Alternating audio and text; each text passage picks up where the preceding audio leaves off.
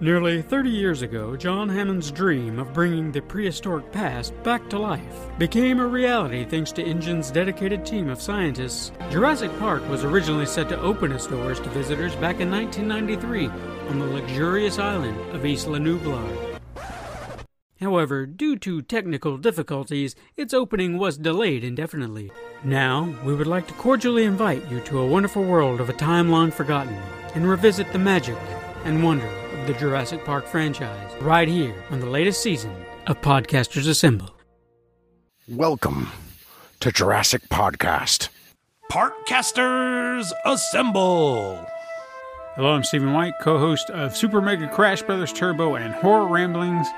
Yo, this is Corey with The World is My Burrito. Douglas Gale, co-host, Game Pass. This is Eric Slater from Epic Fails of History, Too Young for This Trek, and Comic Zombie. Hey, it's Frost from the Super Switch Club. Hey, this is Zach from the Neatcast, Effin' Cultured, and Podcasters Assemble. Hi, I'm Bill. You may know me from such podcasts like Podcasters Assemble, the Super Switch Club, The Coordinate, an Attack on Titan podcast, Bill's JRPG Adventures and Other Trappings podcast, The Tarveran, a Wheel of Time podcast, the RPG After Years podcast, the RPG Golden Years podcast, Not Another Kingdom Hearts podcast, and the Audio Only Experience podcast. Oh, and let's not forget the Dead Podcast Society. Oh, yes. Talking about Jurassic Park, meh. Jurassic Park Iii. That's right, not one, not two, but trois. That's right. Jurassic Park Iii. Jurassic Park 3. Oh. Alan! I have a proposition I'd like to discuss with you. I've chartered an airplane to fly us over Isla Sorna, and we'd like you to be our guide. We'd love to make a contribution to your research here. It could almost be paradise. My God, I'd forgotten. We have a landing strip up ahead. You cannot land on this island. Oh my God!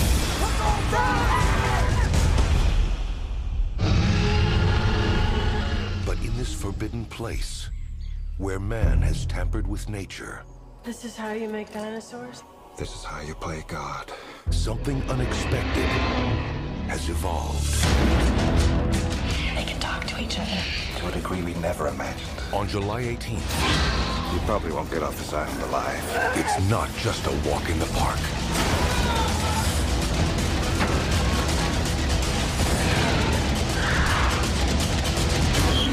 They set a trap. They actually set a trap.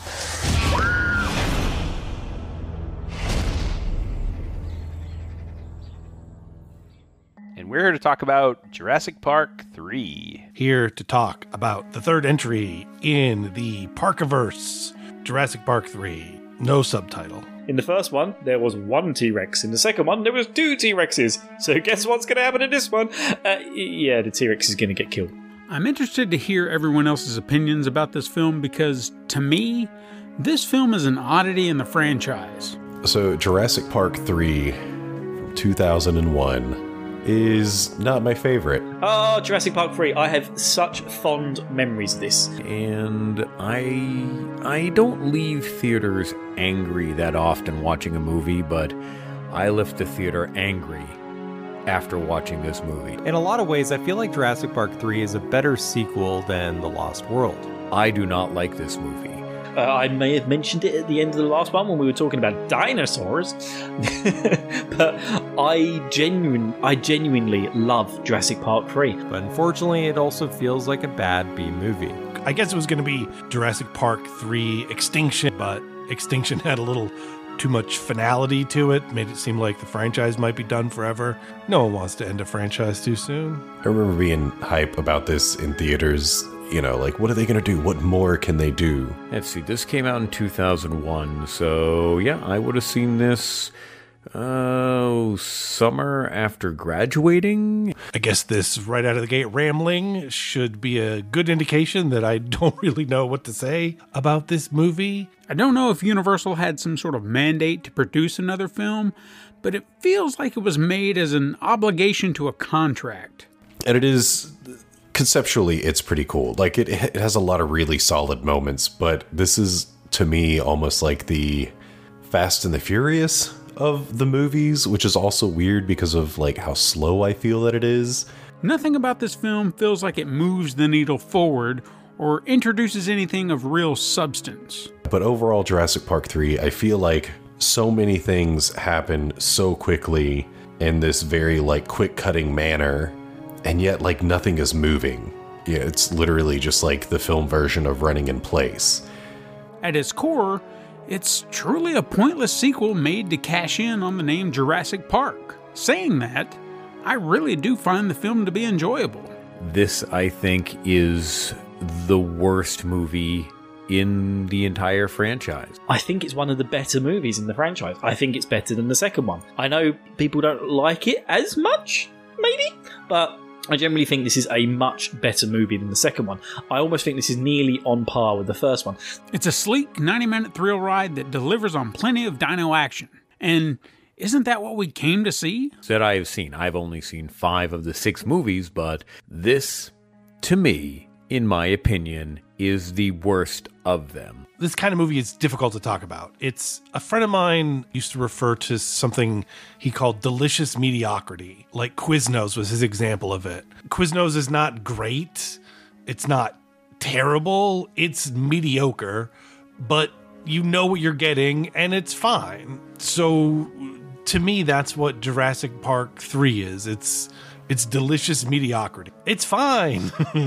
I don't even remember the first time I saw this film. I might have seen it at the cinema, but I just loved it. I loved the whole idea of just them getting lost on the island and trying to get out of it. I distinctly remember seeing the trailer for this one in theaters. The tagline was something like, "This isn't a walk in the park," and hearing an audible groan from the audience. The problem is with the first one is that it was the first one, so it set new grounds. There were sequels and prequels and all that sort of shit. I don't think there's any prequels, but they're not going to break new ground, are they? Let's face it, they're not going to be coming out here and going, "Hey, look at this brand new thing we're doing." No, it's going to recycle the same shit, maybe try and upgrade some things, maybe even try and do some things on the cheap, because you want to save a bit of money, and you're going to make a shit ton of money out making a sequels out of Jurassic Park. So yeah, well done, Spielberg. Well done. Did Spielberg direct number 3? Someone tell me he directed number 3. He directed Temple of Doom, right? That's great. Love Temple of Doom. The film's directorial duties were handled this time by Joe Johnston, a man who feels like he should have more film credits to his name. Even if you don't know him by name, chances are you've seen one of his films.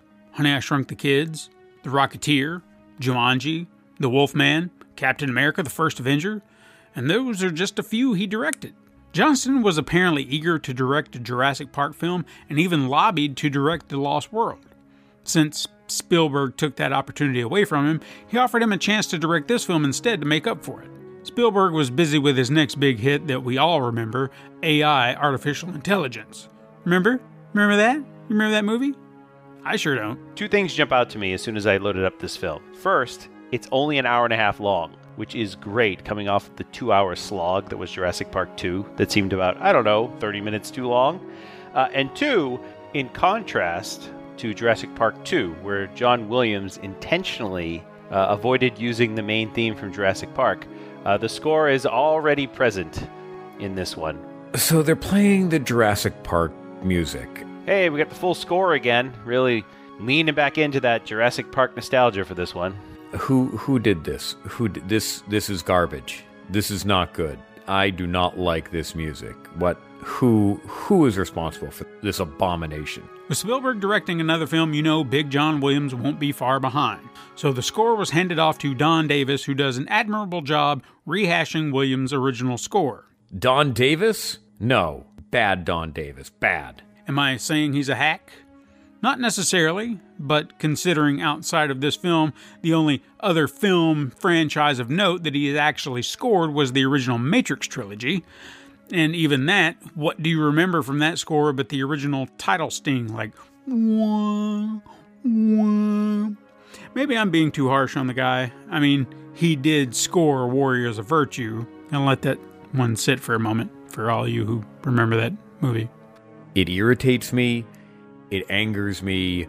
There's only really a couple things I enjoy about the movie. And it's actually not the movie, it's 2 of the actors. And that's about it. It's fine. It's not terrible. It's not great. Furthermore, the rest of the film feels smaller than the last 2 outings. The cast of characters is much more streamlined, and even the island feels condensed. And let's talk about that cast, shall we? Speaking of the actors, we have Sam Neill returning and reprising his role as Dr. Alan Grant, paleontologist. We have Alan Grant again. It was great that they brought Sam Neill back as Grant this time. He's definitely the standout here, which is nice. I like to see the Sam Neill out there playing with dino bones again. He doesn't terrify a little child, which is unfortunate because that's when he goes after that one kid with a raptor claw. Here I am just talking about Jurassic Park 1 instead of 3. I think since we had the return of Sam Neill as Alan Grant, it was nice to see Laura Dern return as Ellie Sattler, even if it was more of an extended cameo. It sure was nice seeing Dr. Grant and Ellie in this movie. Laura Dern returns as Ellie. She is an author, a paleobotanist. I mean, even now, that is like one of my favorite parts is seeing those two characters come back. The filmmakers could have easily explained her away, but it was nice seeing that the pair still had a relationship, even if it wasn't a romantic one. And to be honest, they weren't all that affectionate in the first film anyway, so their separation doesn't really come as much of a shock. At least not to me. Point being, Alan Grant doesn't need to be in this movie. We don't really get any advancement on his character. We find out that him and Ellie didn't last. Big surprise, but that's about it. There's nothing else. There's nothing else there for him. While I have no proof of this, I genuinely believe that the script was written with Alan Grant as kind of a supplemental character, since he's kind of unnecessary when you think about it. Sure, he's the dino expert, but does his presence change anything outside of their rescue at the end? Any of the other characters could have been that person. And I'm not saying this is a slight against Sam Neill. He's a welcome treat returning to this franchise, and the movie is better off for it because he's in it. It's just a feeling that they weren't 100% sure they could get him back for this film, you know? But again, I have nothing to base this on besides the way things have been presented. We're introduced to Billy Brennan, who works with Dr. Grant, played by Alessandro Nivola. It does come across Dinosaur Billy, what's his name? Billy Assistant was supposed to be, or was potentially the main character for this movie in case they didn't get Sam Neill to be Alan Grant, because he actually has a bit of an arc. Not much, there's a little bit. But the rest of the cast is honestly pretty forgettable. Since there are no other returning cast members, let's focus on the Kirbys. William H. Macy plays Paul Kirby, and Tay Leone plays Amanda Kirby. Tia Leone is a fine actress and all, but here she plays kind of a typical mom role, you know? You tell her not to shop for her son, and she does it anyway. She comes off a bit incompetent, which I understand. She's just a mom now being chased by dinosaurs. Just makes you wonder how she and the rest of them survived. Same goes for William H. Macy, who is a great character actor, by the way. William H. Macy plays Paul Kirby in this one, and he basically plays himself, or at least as I envision himself. He plays such a great slimeball used car salesman. He feels somewhat wasted here, but he was down to do the movie for no other reason than to fight a dinosaur. Guess those opportunities don't really come up very often. Trevor Morgan is Eric Kirby, their son. Trevor Morgan plays Eric, and he's a fine child actor. He has seemingly worked steadily through the years, but I couldn't tell you many films that he's been in besides this one. Furthermore, what is up with kids in all these damn movies? Why must there always be a kid? Here, he's at least a plot device, but was Ian Malcolm's daughter really necessary to the plot of The Lost World? I know I should have brought that up last time, but it just hit me here.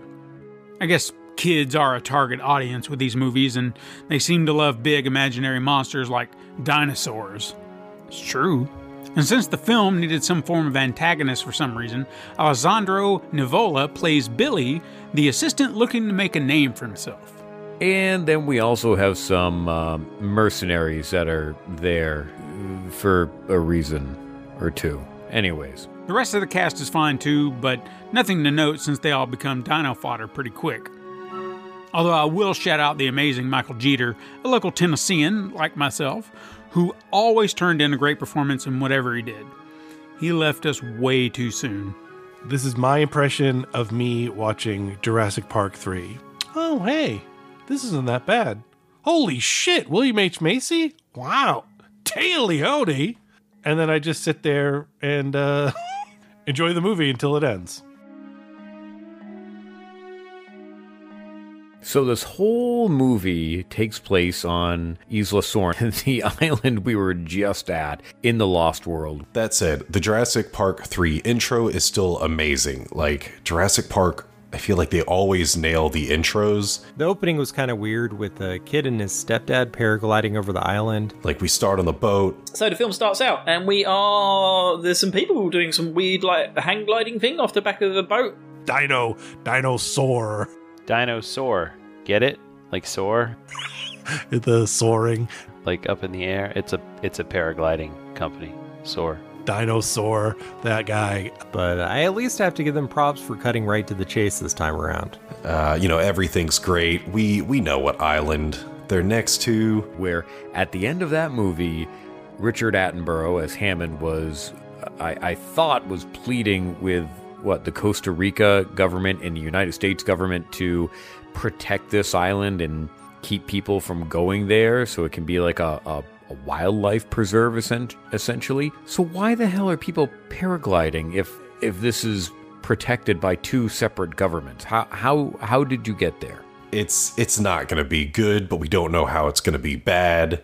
So we learn that this kid is Taleone's kid, and this is like Taleone's boyfriend, but they don't live in Costa Rica, do they? So like they went on a trip to Costa Rica to go see the dinosaur island? Why are they here? I mean, I assume Taleone went on the trip too. She just didn't want to go to the dinosaur island, so she didn't even go on the boat? It was just them two? We get, the clouds and there's stuff happening with the boat. And why would you ever do this? It's all gone wrong, and he's had to detach the parachute thing from, and they've gone floating towards the island because you don't want to land in the sea because there's nothing for miles around unless you want to float back to Costa Rica. No one wants to do that. So I did mention in the first episode, I call it the Eat the Rich franchise. This is the Eat the Rich and the Pretending to be Rich franchise, to be a little bit more specific. But I mean, oh come on, don't. It's like he's intentionally trying to get as far into the island as possible. There's dinosaurs on the island that will eat you. Just try and steer near the coast. Yeah, where maybe a boat might come and find you, and then the next people doing a stupid bypass trying to catch some sight of some dinosaurs. Use brain, mate. Use brain. You're probably just going to get stuck in your parachute and die anyway. Yeah, it's like, let's just go to a dinosaur island. What could possibly go wrong? And then everyone finds out at the same time what could go wrong. Also, what killed the paragliding people on the boat? They drove through fog and then died. What is this? Is this a Stephen King novel, or is this Jurassic Park? What are you? I think the concept of this movie is a pretty decent one. It's a rescue mission to Isla Sorna, the same island from The Lost World. Early in pre-production, it seems that Michael Crichton was part of the pitch process, but apparently couldn't come up with a suitable idea and left the project. Eventually, the idea of a group of people getting stranded on Isla Sorna became the starting point, and that's kind of the movie we got presented. It's a fun little foray into the Isla Sorna, the Sarcasm Island previously established in Jurassic Park II, where the dinosaurs are bizarrely let run wild by the world. Which is essentially a dinosaur nature preserve at this point, and it's quarantined from the rest of the world as it should be. After the intro, the movie literally begins with foreshadowing, where Dr. Grant is holding the Spinosaurus and T-Rex toys. All right, we got Grant back, and he is obsessed with raptors. Raptors. So apparently raptors are smarter than primates? Really? Raptors. They are so smart. Smarter than lawyers? I think not. And they can communicate? I mean, we knew that they could communicate. We saw that in the first movie with them calling out and other raptors responding. So, I mean, animals do communicate. It's not that far of a stretch. The scene of them talking is kind of forced now because that's also like absurdly heavy foreshadowing. But as a kid, man, I was in that raptor communication conversation. I was loving every second of that. Raptors are the best. Raptors would have been the dominant species if it wasn't for their extinction. Raptors would be driving cars right now. So apparently Ellie and Grant aren't together. I don't think that's ever explained. I mean, I knew there was an age difference, but listening to everyone's entries on the Jurassic Park episode that we did, I didn't realize it was like 20 freaking years like that. I thought it was maybe like 10 at most. I didn't realize Ellie was supposed to be that young and Grant was supposed to be that old, but I guess it didn't work out. Oh man, this woman is the worst archaeologist ever. Like, she can't tell rock from bone, and yet she's got to the point in her educational university career where she's working on a dig site of precious dinosaur bones, and velociraptor ones at that, Grant's speciality, and she can't f***ing tell rock from bone? What a f***ing dumbass. The creepy hand touch with the young guy and the fossil thing kind of reminds me of Goldblum in the first film, which is also kind of a weird decision because we make, what's his name? I don't remember his name. We make this dude sort of creepy, sort of reminiscent of the first film. Again, it's like it's trying to be the first film, but literally none of that ever pays off. Like, after this scene, we're done. He never interacts with, like, another woman, except the mom. Like, that's it. Oh, look, 3D printers. Neat. I love the rapid prototyper in this movie. Like, it was probably most likely total BS at the time that this came out. And then in this day and age, I know about half a dozen people with one or more 3D scanners and 3D printers just chilling on their desks. Like, it's so cool that this is one thing that is currently in reality and to such a minuscule size. Yeah, the dino whistle, the language kazoo inside of the raptors, I feel is a little bit silly. It may be quote unquote real, I don't know, but suddenly having the raptors have this level of communication, like, it's the movie, since the series since the beginning, was always kind of pushing dinosaurs to not be, you know, the big dumb monsters that they're kind of portrayed previously in media. The absolute best moment in the movie is when Grant's giving a lecture and asks for questions, and the whole room's hands go up.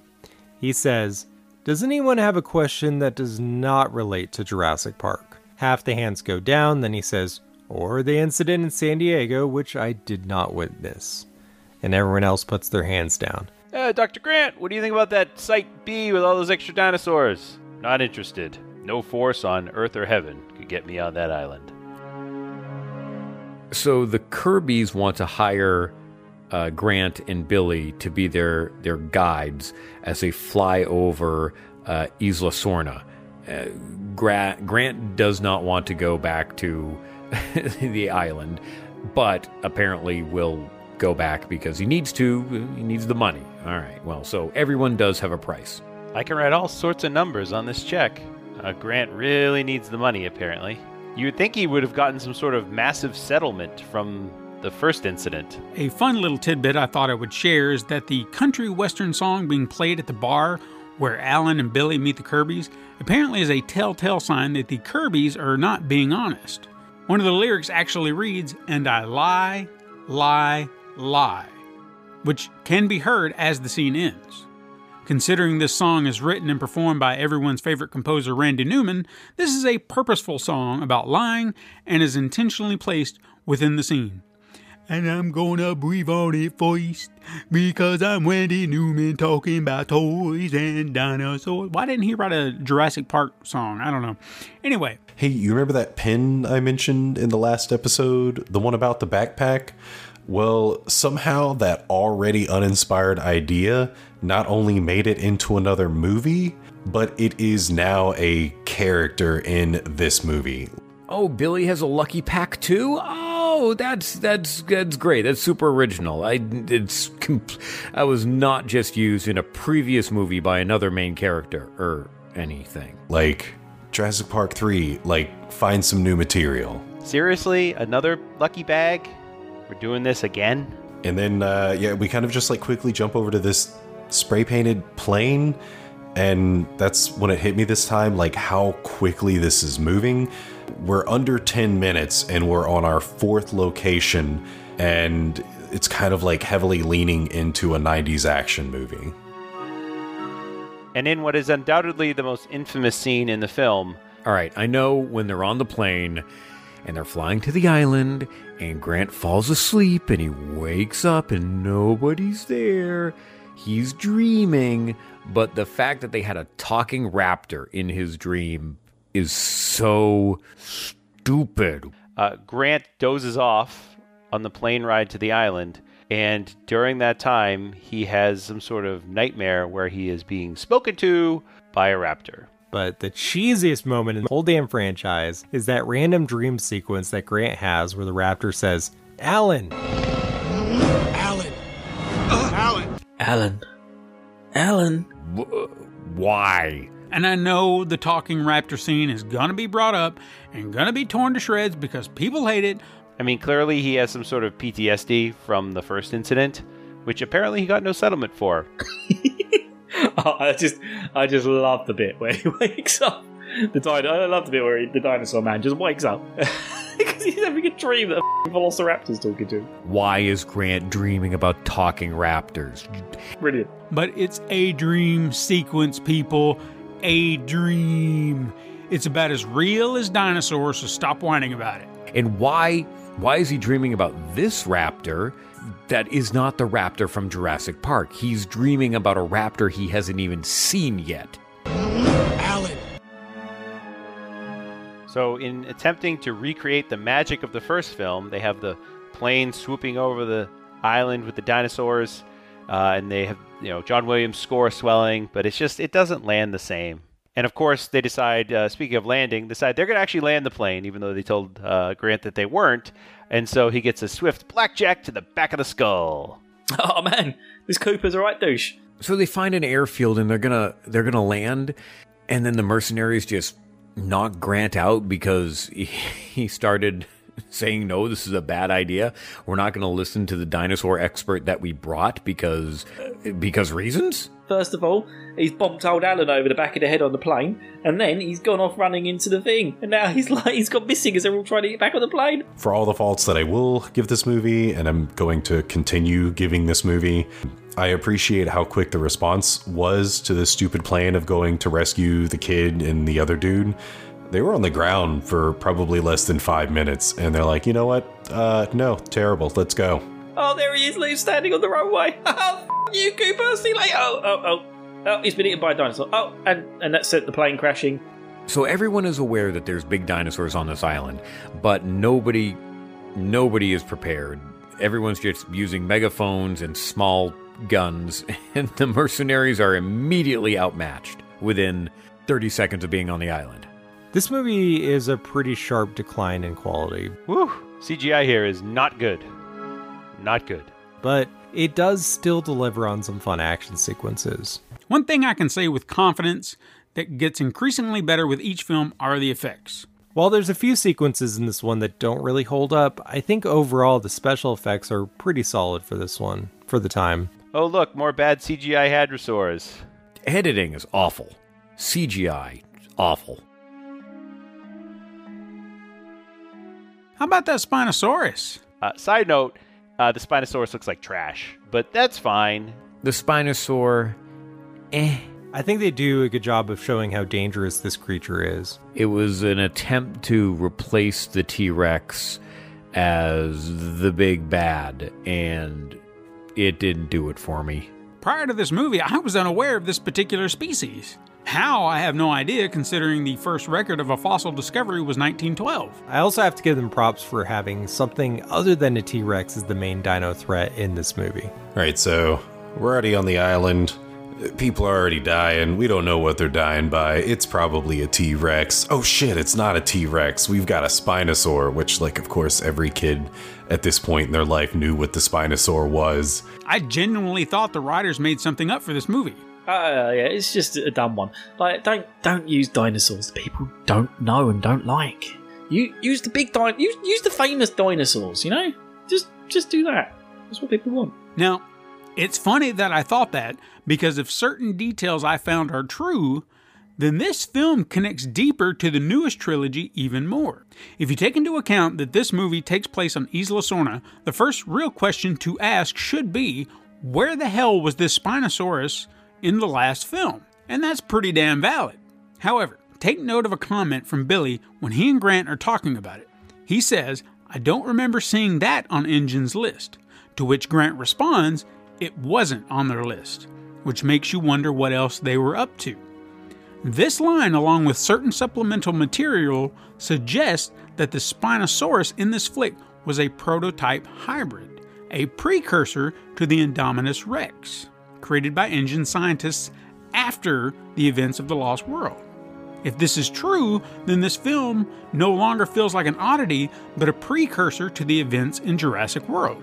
Here's hoping they all tie together in Dominion. Stay tuned to hear if they did. So in contrast to Jurassic Park 2, which felt sort of like a slow burn build up towards action, Jurassic Park 3 just jumps right in. I mean, they land the plane and there is a Spinosaurus there ready to F them up, like immediately. The plane bounces off the back of the Spinosaur, still intact for the most part. At least the fuselage is still intact. That wouldn't have happened. Yeah, that sent the plane crashing into a tree. And on this, being my 20 or 30 something to watch through is like, yeah, I actually kind of wonder, can that plane take off quicker than like the dramatization of it? And so I looked it up. So the Beechcraft B200 Super King Air has a takeoff distance of about 2,500 feet. So realistically, yeah, I do think these guys would be screwed, because I'm pretty sure they hadn't quite hit 2,500 feet to get all the way off the ground yet. So yeah, okay, all right, a little bit of accuracy. Good job, Jurassic Park 3. You did something right. So in Jurassic Park 2, a bunch of people go to the island to see dinosaurs or capture dinosaurs or do something with dinosaurs, and they don't fully understand the depth of what they're getting into. But the one person who was there before is the voice of reason. It's like, we should be here, we shouldn't be doing this. And of course, same thing happens here. No one wants to listen to Dr. Grant. Wait a minute. Cooper, you're the true villain of this story, aren't you? Yeah? Yeah? You're the hired muscle. You've hit Alan over the head with some sort of twig, and then you've got everyone into danger within the first 10 seconds of the movie, and then you've even got the T-Rex to knock the plane out of the sky to knock everyone into the tree. Yep, Cooper, I know you got eaten very early on, but you are the true villain in this story. Then we get the another thing in a tree scene, another vehicle in a tree, vehicle that doesn't belong in a tree scene, and we haven't landed yet. And then the Spinosaur comes and attacks, and this whole scene of CGI and giant Spinosaur, the editing is awful. It cuts so many times. Oh my gosh, this green screen work is terrible. What was the budget for this film? $93 million. What did they do with it? I mean, I guess shooting in a tropical location could cost money, but what? Jesus. It feels like such a drop in quality. Definitely from Jurassic Park, and even from The Lost World, which, was not as good as Jurassic Park. This seems like you're going the way of the horror movie trope of it gets worse with every iteration that you continue on with the series. In each film, they find ways to add new textures and details to the dinosaurs, which I really appreciate. Here they went with some interesting color schemes, which seem somewhat natural to reptilian creatures, but I'm not going to say that I think they all worked. I commend them for at least trying to do something different. And yeah, that scene is cool. The Spinosaur animatronic sticking its head up into there. Oh my god, like, you gotta love the animatronics always. Like, it doesn't matter how good or bad the movie is, when they throw animatronics in it, I love it. I just love animatronics in general, so maybe I'm biased. Even more impressive is the animatronics work on display here, with the Spinosaurus model being the largest ever built at the time, measuring at 25 feet high, 40 feet long, and weighing over 24,000 pounds. Pretty damn impressive if you ask me. Unfortunately, the acting feels like it's straight out of a Sharknado movie at times.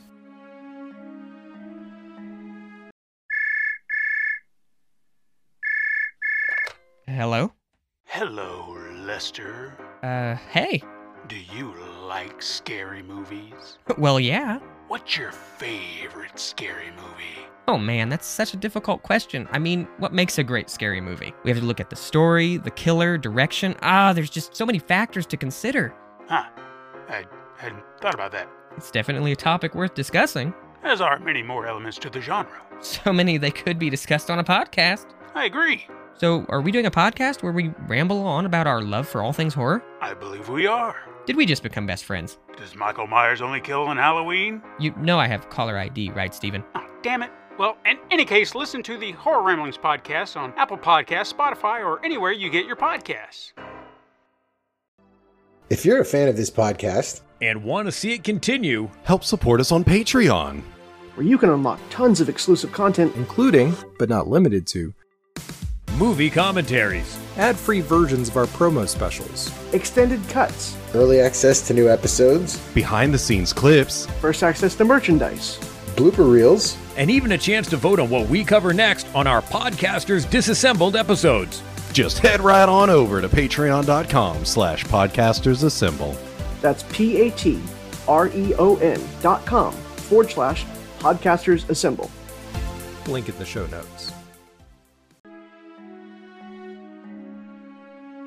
So, of course, they can't even take off. The plane can't take off because the Spinosaurus, I guess, knocks it out of the air or something, and they crash in a tree, and then the Spinosaurus is chasing them down. Almost as soon as we meet the T-Rex, we're shown that he is no longer king, which, it's great. Like, come on. Dinosaurs fighting, this is the scene that I think everyone wanted to see.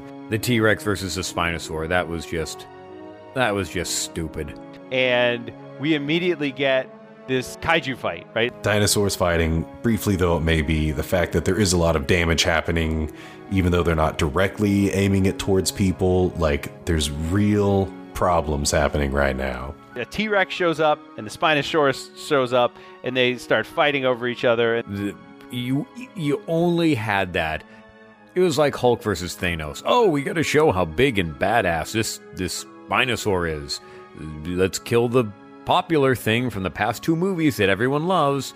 That's a great idea, you idiots. And this is sort of like the scene in King Kong where they have to establish like the strength of Kong, and so Kong has to defeat, a T-Rex in the jungle. So you understand that, oh no wait, Kong is you might think the T-Rex is the threat, but it's actually Kong is the big deal. And they basically do the same thing here.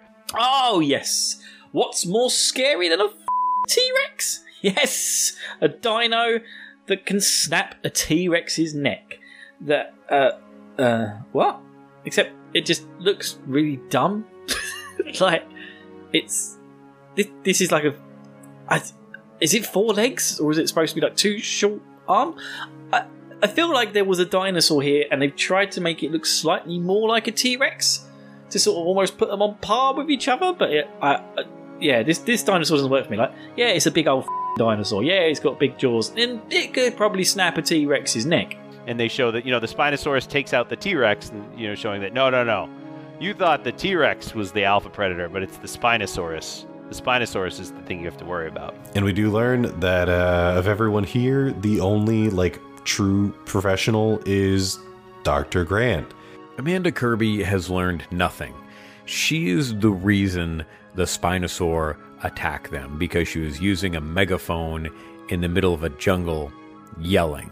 And here she is continuing to scream for her son. I realize she wants to find her son, but it's no good if you are eaten. We get 10 minutes of Taglioni screaming, or at least it seemed like that, when they find Ben's corpse. No one is a professional.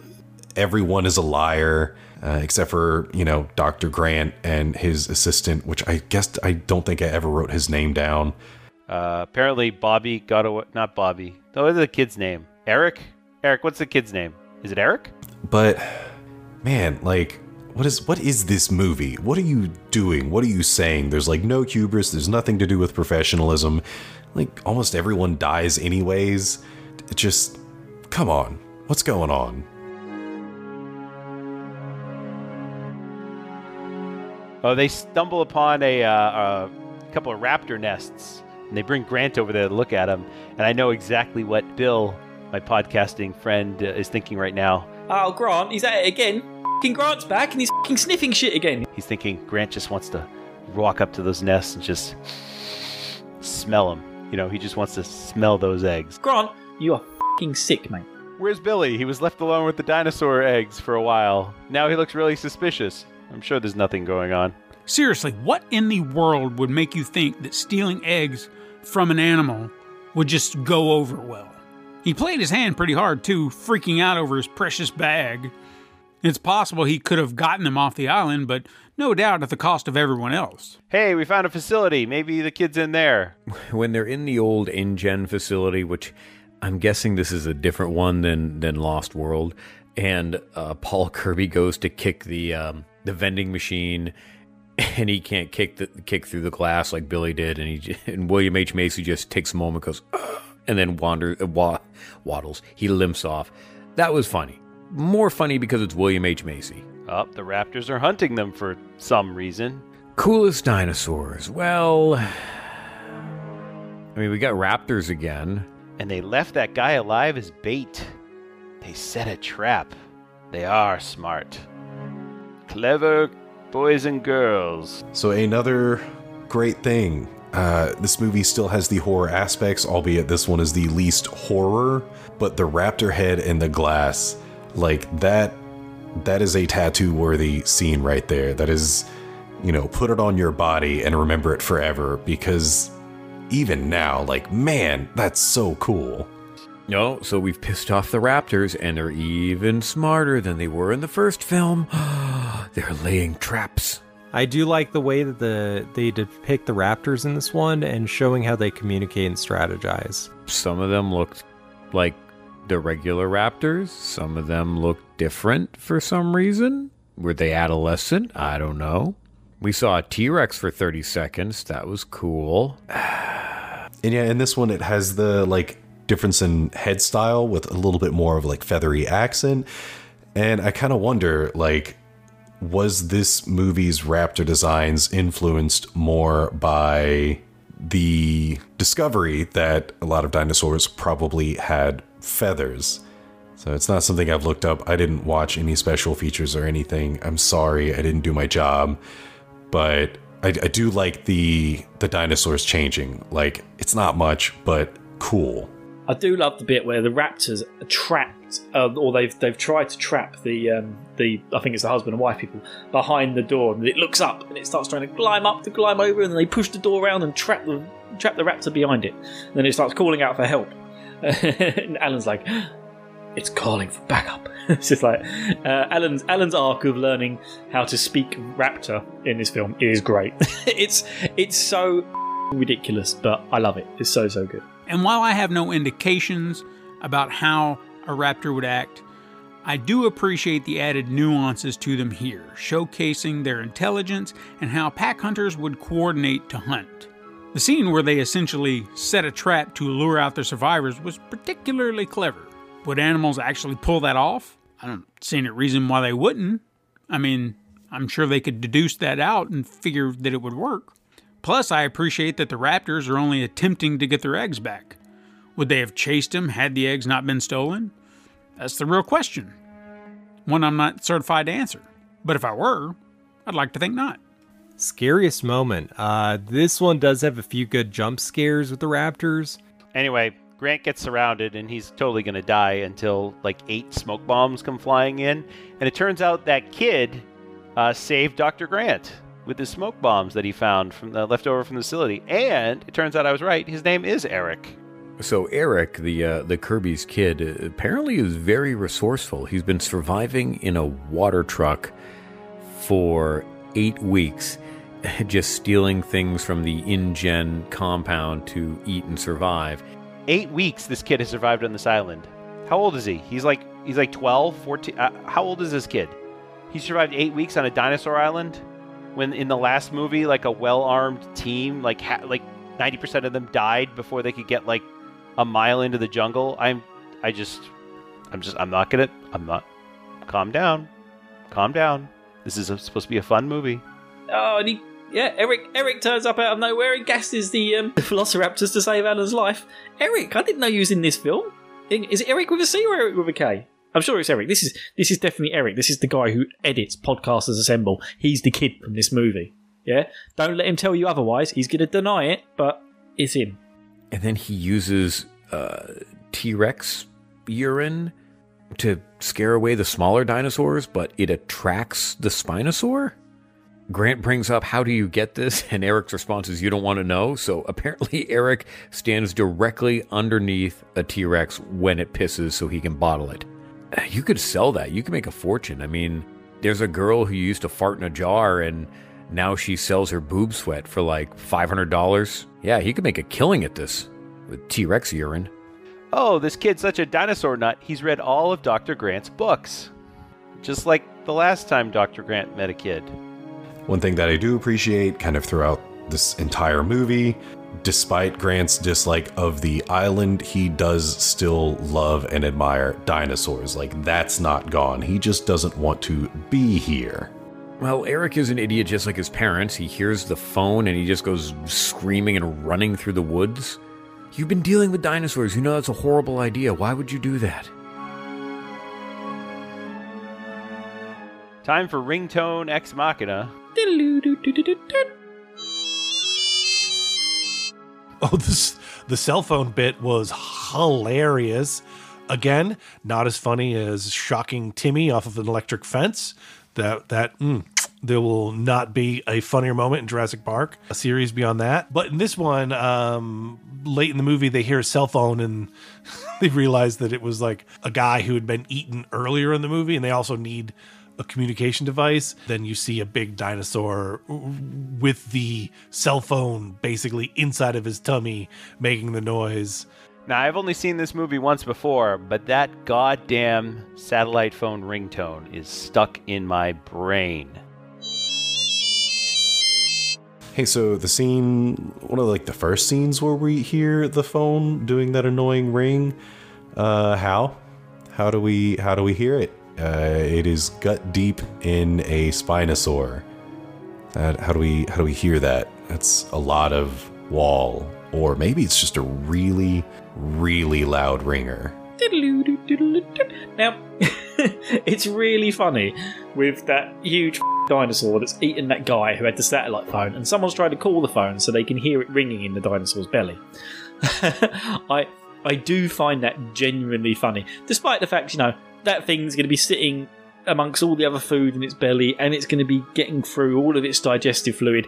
If it is even still working and still ringing at this point, it's not going to be loud enough to get through all of that food and body fat and the stuff. Doesn't matter, okay? It's funny as you got a fucking dinosaur ringing around that's chasing after you. Brilliant. Absolutely brilliant stuff. Somehow brings the groups back together, and then they realize, wait, we don't have a phone. And then you realize the Spinosaurus ate the guy with the phone, and it's ringing inside the Spinosaurus' stomach. So when Grant and Eric are reunited with the Kirbys and Billy, they're separated by a giant fence. How does the Spinosaur sneak up on them? I know Eric made mention of the T-Rex sneaking up all stealthily at the end of the first film, but the Spinosaur, that's bigger than the T-Rex, as this movie is trying to shove down our throats and more deadly. How did it sneak through the thick forest and nobody heard it or saw it? It's just there. It's got Jason Voorhees powers, apparently. Oh, yeah. And then it big old smashes through the fence, and then they close that door and put a couple of bolts across and it can't get through it. What? That thing would easily smash through that door. Come on! Come on! There's no way that door would stop it. Ah, man. Ruin my immersion in this film. I'm loving this film. They mentioned they stole some dinosaur eggs. Cool shit. Oh, the pterodon scene. All right, now this... I do enjoy this, seeing the pterodons. They managed to escape the Spinosaurus by hiding in a building that apparently the Spinosaurus just doesn't feel like going into. And they climb down a set of stairs towards the river, because they're going to follow the river back to the shore. That makes sense. Oh, Grant, he's at it again. Fucking Grant's back, and he's fucking sniffing shit again. Is that pterodactyl shit? And he's giving it his... picking it up, he's rubbing it in his hand, sniffing it. Grant, you are fucking sick, mate. Wash your hands. Get some fucking antisepsis. Stop spreading your diseases. Pterodactyl shit. Come on. Although the catwalks and bridges, you're supposed to be walking one at a time because they look shaky, but after the pterodons attack, everyone's just running everywhere and everything's fine. I think one of the cool sequences is where they're making their way through the pterodon aviary, I think it is, which was something from the first book that didn't quite make it in the movie, along with the river ride, which was presumably cut from the first movie for either budget or time concerns.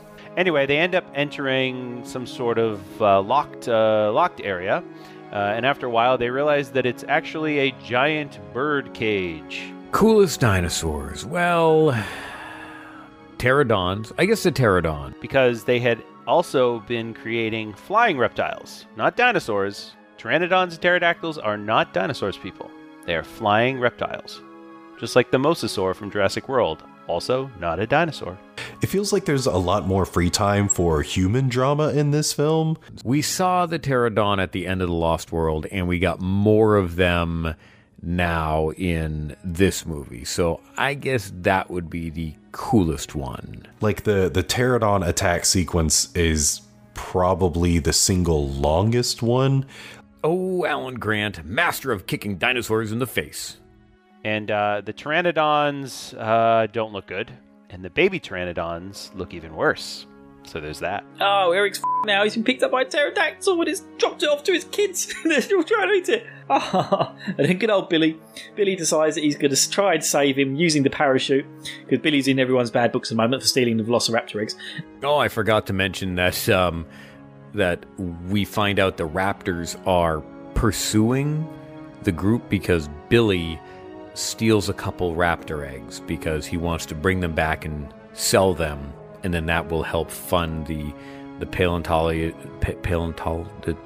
archaeological the dig, the dinosaur dig, the thing that they do with the digging.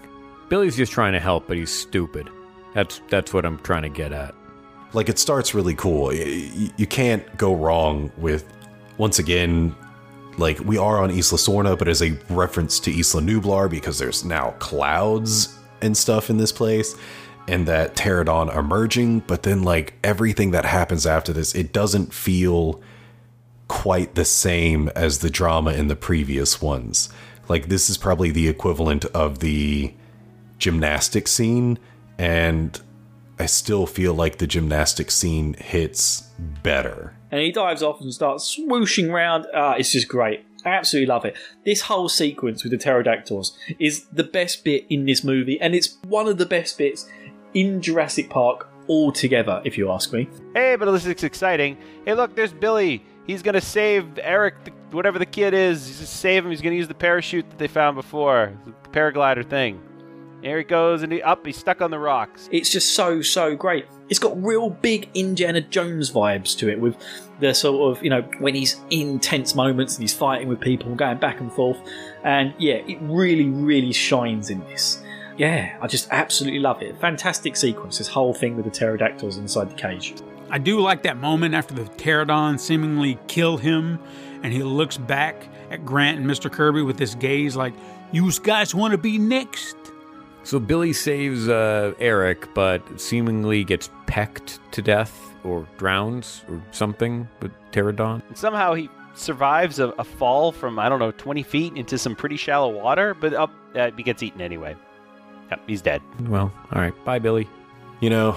Billy, gotta pour one out for him. He was very selfless in the act of trying to save the kid and literally sacrificed himself. So rip in peace, Billy.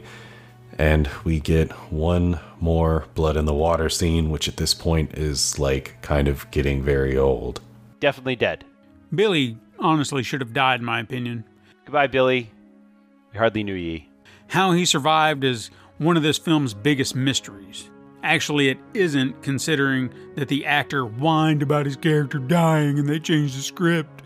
Oh my god, I don't want to die. It's not fair. F***ing actors. The rest of the group escapes the pteranodon cage, aviary, I guess is what I'd call it, and they left the door unlocked. Oh no! Now the flying reptiles will be able to leave the island. Oh fucking hell! She didn't shut the gate. She didn't shut the bloody gate. Were you born in a barn? Shut the gate behind you that's keeping in the flying pterodactyls that want to eat everybody. Come on! But if they were locked in here, then who attacked the boat? And why at the end of Jurassic Park 2 were there pterodactyls on the land. And then, anyone want to take a shot at sewing up this plot hole? Anyone? So as Grant and the Kirbys are floating down the river on this boat that somehow the gas is still good, even though it's been abandoned for years. That's not how gasoline works. But so they find a boat, and they're going to take the boat down the river. And actually, we got a really nice scene here where Grant talks about the difference between kids who want to be astronomers and kids who want to be astronauts. And I really relate to that.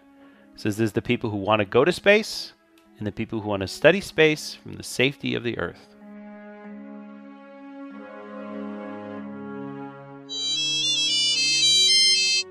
The ringtone is back, but this time, no Spinosaurus. It's in the poop. That's right. Giant piles of dinosaur poop have returned. Uh-oh, the phone of doom is back. And now it's a pretty shitty time. Because the phone's in the shit. And then, boy, did they follow through on this bit, because then they later are digging through giant steamy piles of poop when they hear the phone ringing again later. They come across the satellite phone, which is ringing in a few piles of Spinosaur poop, and they can't figure out which pile of poop the phone is ringing. Like, you should be able to just get close enough to one and go, it's in here. Nope, we're all going to dig into all three piles. Hey, the dinosaur near the dung is a Ceratosaurus, so that's cool. One horn on the nose, weird use of an animatronic, bro. Oh, man. Like I said, this thing would have been gone through some fucking heavy dinosaur digestive fluid acid shit, or alkaline shit. No way that satellite phone has survived being digested by a dinosaur and then it shat it out.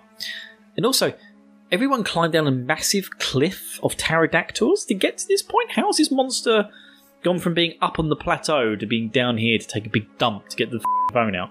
Because it wasn't like they went down slowly. Like, they got chased by pterodactyls and pretty much jumped half the way down with parachutes and then went in the water and got out, What's going on? How did he get down there? How? Come on, answer me this. And Alan Grant puts that thing straight up to his face. Unbelievable. Oh, Grant, he's at it again. And he's giving it his picking it up, he's rubbing it in his hands, sniffing it. Wash your hands. Get some antiseptic. Stop spreading your diseases. I mean, that dude really wants to get off that island. Grant, you are fucking sick, mate. Because he's like, hand me the shit phone, I'm calling Ellie. They bring back all of the nostalgia from the first film. This is great. Oh, and a nice little gag here. They're hiding in the poop from a Carnotaurus. I think it's a Carnotaurus that shows up. And it kind of just looks at them and it's like, nah, I'm good. I'll go eat something else. Grant has time to make one phone call, and he calls Dr. Sadler. Different era, too, man. I look at my phone, sideways the screen cracks. That beast made it through the intestines of a 1,000,000-year-old dinosaur. Unscathed, still taking calls. Crazy. Also, there was a tie-in. I saw this on Wikipedia.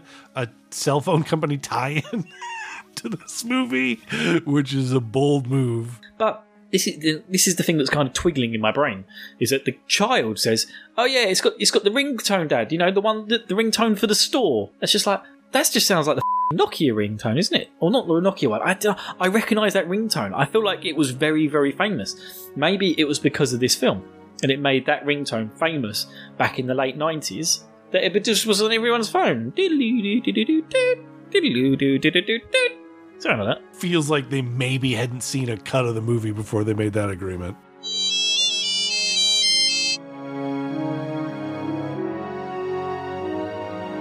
Oh, I love a good Diplodocus. Or Brachiosaurus, I don't know which one it is. Come on, he's got a big long neck. Oh, they're just absolutely beautiful creatures, and they all sort of lean in. It's so silly and so dumb. And actually, probably some of the worst CGI we've seen so far in the last 3 films. Oh, but I love it. That's that sense of adventure, This is kind of like the only 1 minute when they've popped it in there. So far, all we've had is the Compter things that, little ones that eat shit. And the 2 big dinosaurs chasing everyone around, the T-Rex and the other thing, whatever it is, the long mouth, weird thing, big fin on its back. So, this movie is far less like Jurassic Park and Lost World, and it just is trying to be more of a horror movie, because the Spinosaur is just like the killer in a horror movie, just continues to show up for no reason, just to pursue these people. There's easier prey to go after, but it is determined to go after these humans for some reason. But they're attacked by the Spinosaurus. Also, can this thing swim? Why can this thing swim? It seems really out of character. During the attack, Grant calls Ellie. Why? I know he's only got enough battery power for one call, but what is Ellie going to do? Does she somehow have connections to somebody somewhere? Did they explain that? I don't remember that as part of the film. So yes, you can get a hold of Ellie, but what will she do? And Dr. Sadler's little kid is the one who answered the phone. Uh-oh. The real monster. The real monster dinosaur of this movie has just revealed itself. And it's Barney. Barney is costing people lives here. And because they're attacked, the phone hangs up, and he's like, "It's the dinosaur man." And so she actually, this is a moment in time. She uses *69 to call the number back. No way Grant finds that flare gun under the water. That is a torrent of a river going on there. That water is going to be dirty and murky as shit. You're not going to be able to see your hand in front of your face. Somehow he manages to go in there, pick up a flare gun. She finally gets the phone, and they're being attacked, and he could barely yell into the phone, "The river! Site B!" This whole Spinosaur boat scene again. Whenever the Spinosaur shows up, it's just cut. It you can't really tell what the hell's happening. They just keep cutting. And all in all, this is probably the best scene in the film. I mean, the Spinosaurus is attacking the boat, and for some reason there's a crane there, and there's gas spilling into the river, and they use an old flare gun to ignite the gas and scare the Spinosaurus off. I remember liking the ending to this one as a kid. The end of this movie is so stupid. How do these raptors not see Grant blowing into the pipe and making noises? They're looking around, and they seem to have had fairly good sonar senses up until this point, but come on, it's obvious that the bloody human in front of you is doing it. And why would you why would you just leave the humans alone? You'd take a little nibble of one of them at least, wouldn't you? You'd be like, alright, thanks for the eggs back, I'm going to eat this one. They all just walk off. The raptors show up. They want the eggs. For some reason, they think that Mrs. Kirby, not a vacuum cleaner, Amanda, they think she took the eggs for some reason, even though she's not holding the eggs in the pack. So she hands the eggs over. Grant still has the 3D print of the throat valve that raptors apparently communicate with, and he fends them off by blowing into it. It's a bit dumb, but still, I just kind of love it. It's very cool at the same time. Love it. I'll be honest, I'm really flagging here. I get nothing left. I don't even want to talk about them trying to talk to the raptors. Not at all. And he's playing the damn raptor kazoo and confuses the raptors or communicates with raptors. And so then the raptors hear helicopters, which who knows if they know what helicopters sound like, but they're just like, okay, cool. We've killed other people and we've been assholes and we just kill people for the sake of killing people, but we're just going to take these eggs and leave because you sound like a raptor. That's dumb. Still nowhere as bad as the gymnast girl in Lost World. That was terrible. Worst thing ever. When the army or the Coast Guard shows up as backup. Anyway, they get to the beach and the Marines show up and they get on there. It turns out that somehow they picked up Billy. Also, Billy survived. That's great. Billy's alive. But where did they find him? Oh, we're at the end of the film, and look, Billy survived. He just happened to wash out in the river. I guess he was floating out to sea, maybe. He came down the river. How and why? He made it all the way down river before the people using the boat. Oh, and he's rescued Grant's hat. Oh, this is the best ending ever. You know, this is what we want. Nice moment there where he goes, "I rescued your hat." I thought that was cute. Spielberg has established that the one thing that you can never lose in an adventure is your hat. You know, we know this to be true. Not sure how he survived the fall, let alone being attacked by the pteranodons while he was in the water. Must have been his lucky pack. Or he didn't have it. Well, I don't know then. I have no idea. And then Grant and the Kirbys, they exit the freaking forest, and there's a guy with a random man with a suit on and a megaphone, and then the Marines magically show up. But that whole scene is just super cheesy, especially with the militarized version of the John Williams Jurassic Park theme. And they all just come in at the end, and they ride their little boats in, and they're all like, we got the guns! Why? How? Did you just ran out of ideas? What happened here? How did Ellie pull this off? Well, at least William H. Macy and Tay Leone got back together. Those crazy kids.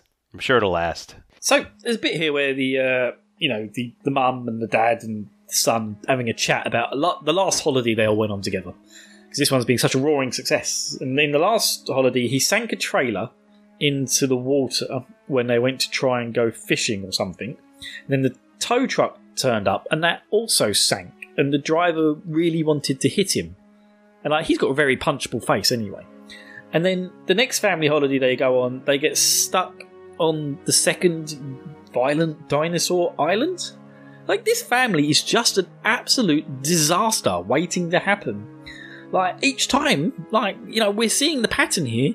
Every time they go on holiday, things escalate quickly. Like, next time it's going to be a bloody nuclear winter that they set off. Like, these people need to be locked up ASAP and kept away from good society before they destroy us all. That said, it would have been cool if we got to see them nuke the island. No one dropped a nuke on that island, which is baffling, but whatever. How did the U.S. Navy just show up? You had a boat just hanging in Central America ready to go, but you're fine with people bringing in dino hang gliders. That's fine, but you won't intervene with that. So Jurassic Park III, this film ends similar to the first, where everyone is leaving in a helicopter. There we go. We have it. The Pteranodons are now flying off the island next to the helicopters. And, of course, we get our triumphant flying off the island at the end of the movie that we will get in each of these films. And this time we get it with the full John Williams score, just like the first movie.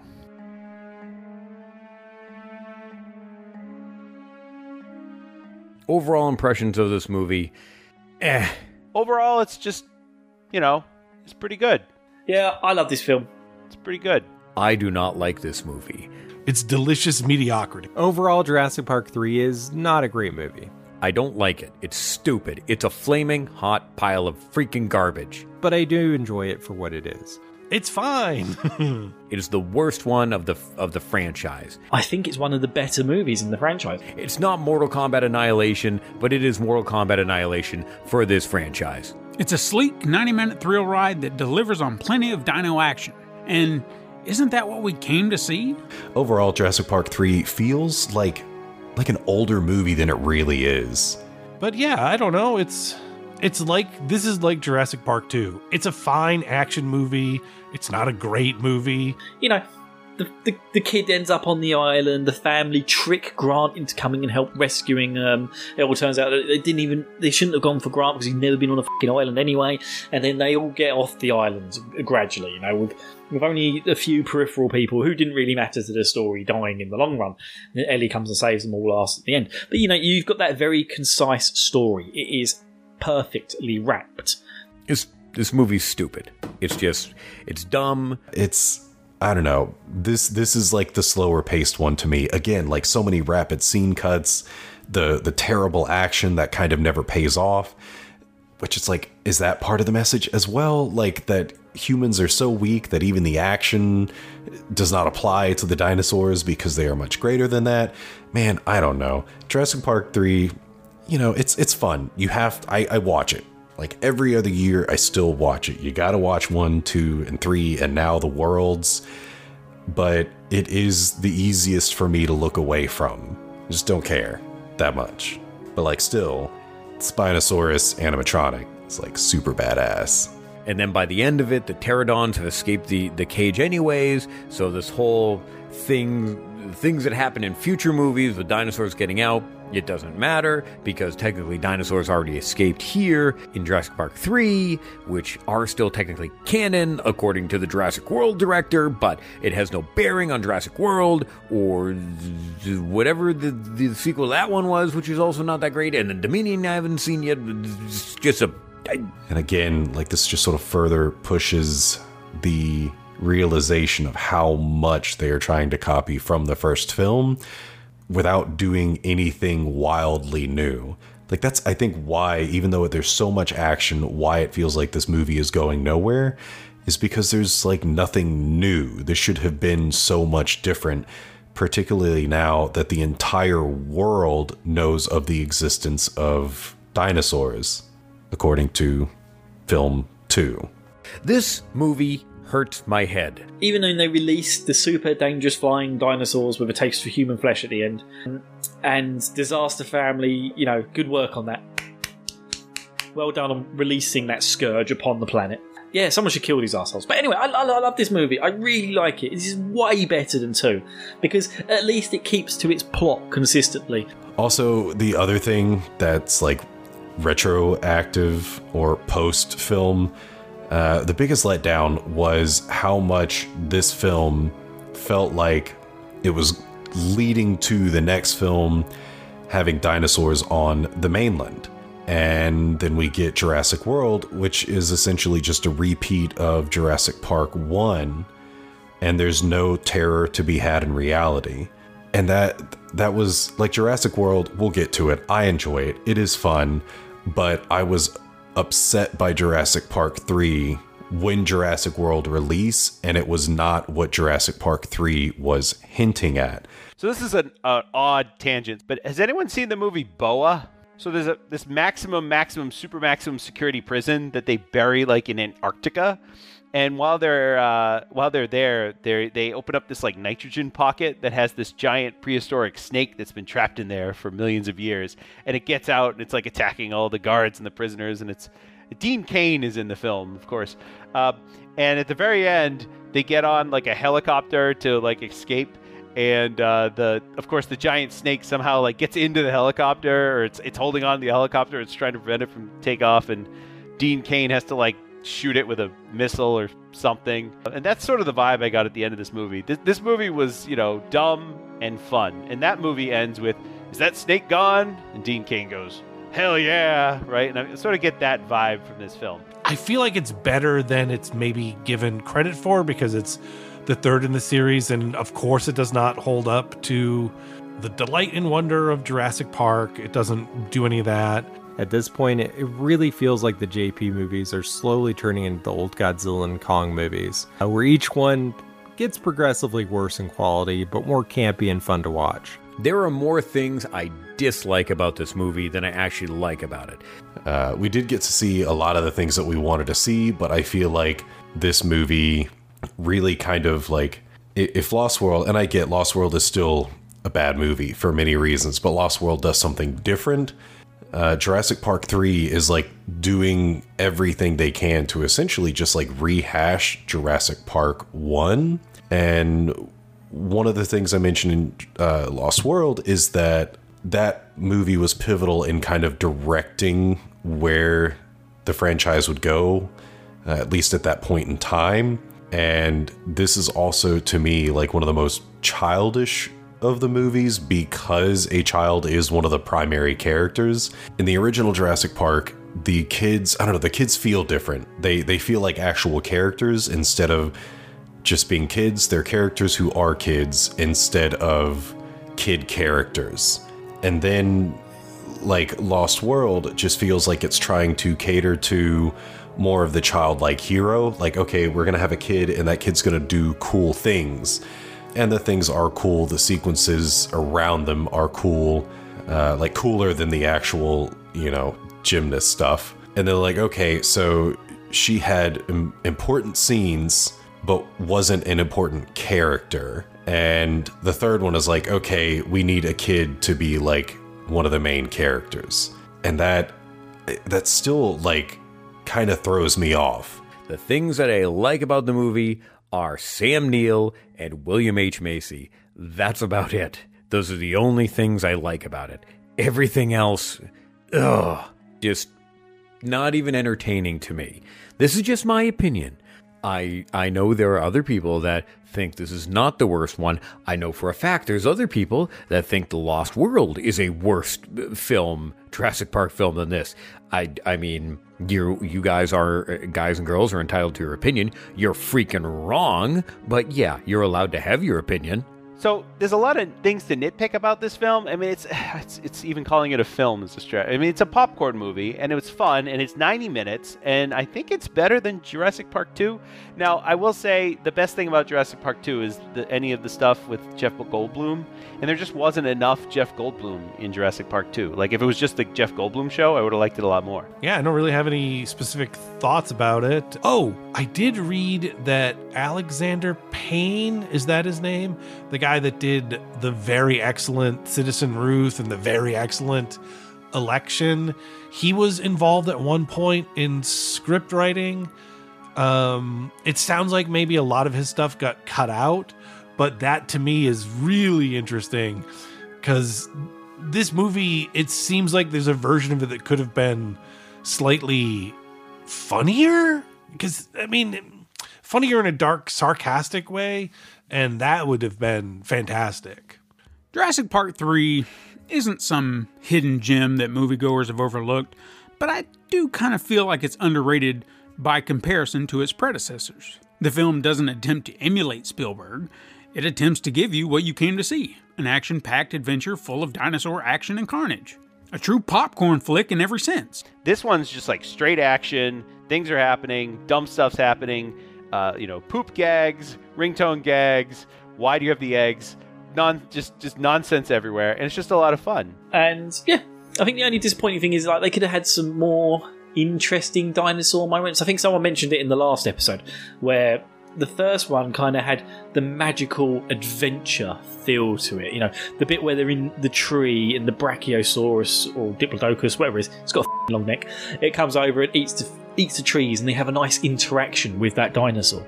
And those are the magical moments. You know, it shouldn't just be, oh shit, this thing's going to eat me. You know, you got to have the other side of it. You know, the Vegisauruses, as they're called. You know, we want some of that shit because we love that shit. That's what we really want. That's what we really want, man. I'm going to make we're on 1, 2, 6, 7th. I'm going to make a 7th Jurassic Park film where it's only vegetarian dinosaurs, and there's just some mild risk that you might get trodden on if you're standing in the wrong spot. Yeah, Spielberg, give me a ring, mate. I'm in. Like at this point, I realize, like, I don't really know what this movie is trying to do. Like, the first movie is definitely a mankind's hubris thing, like any, Godzilla or old school sci-fi movie. Second one, yeah, sort of, kind of, still so, as wild as it gets. Like, I feel like it still has that message. I do love the ridiculousness of Lost World is still kind of beautiful because it's like, well, we screwed up on a smaller scale. There's no way that anything could go wrong if we just do it on an even larger scale. And yeah, the end of the movie, the third act gets kind of dumb, but it fits.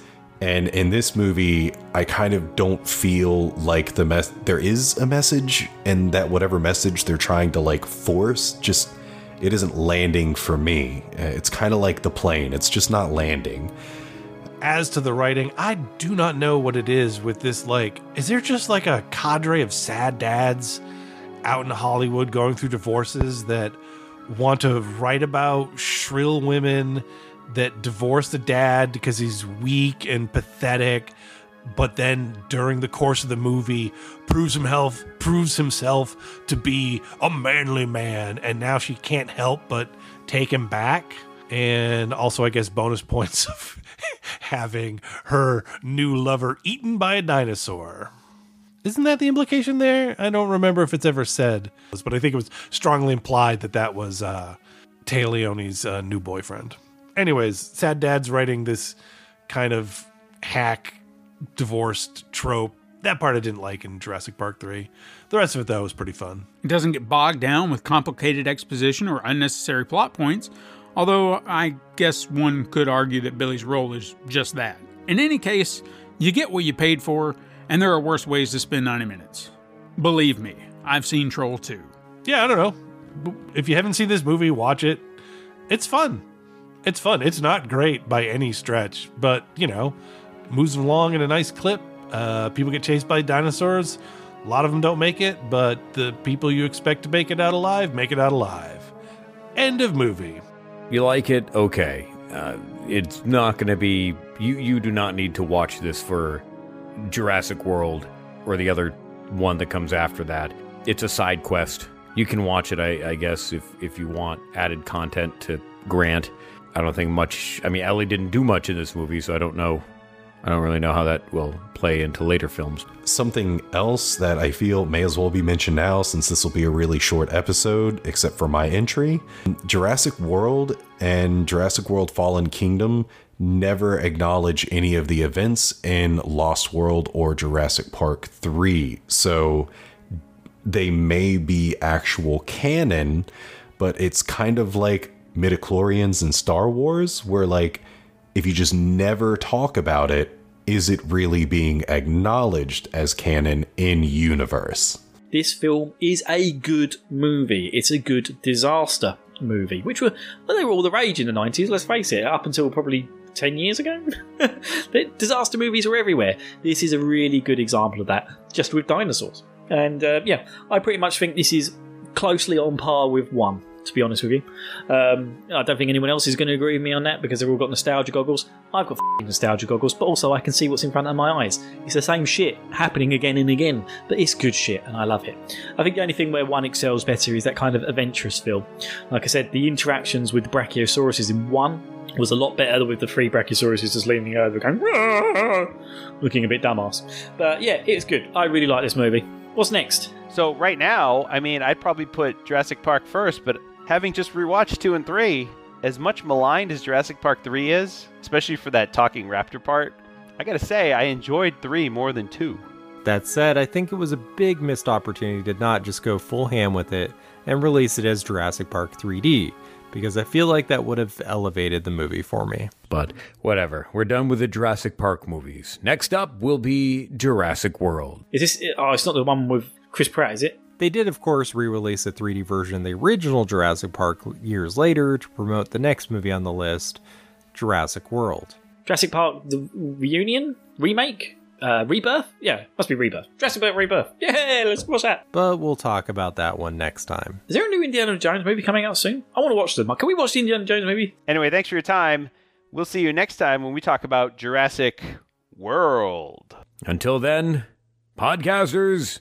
make sure when you're diving for a satellite phone in a pile of dino poop, you choose the right pile. Next time on Podcasters Assemble.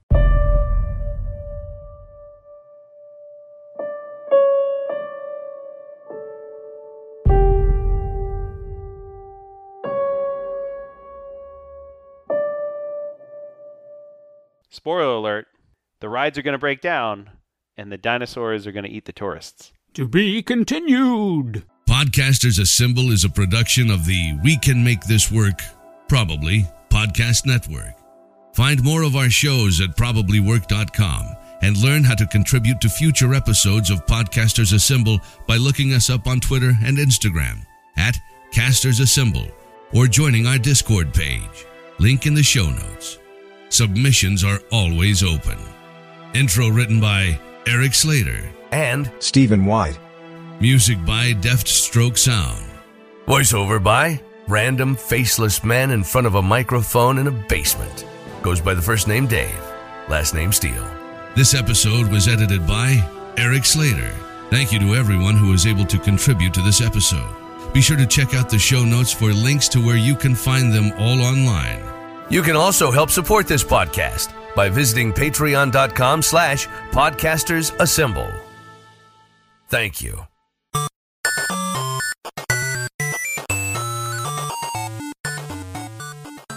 This has been a presentation of the We Can Make This Work Probably Network. Follow us on Twitter @ProbablyWork for more of our questionable content. Also, we have a website called probablywork.com.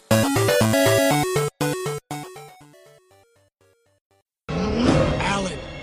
Alan!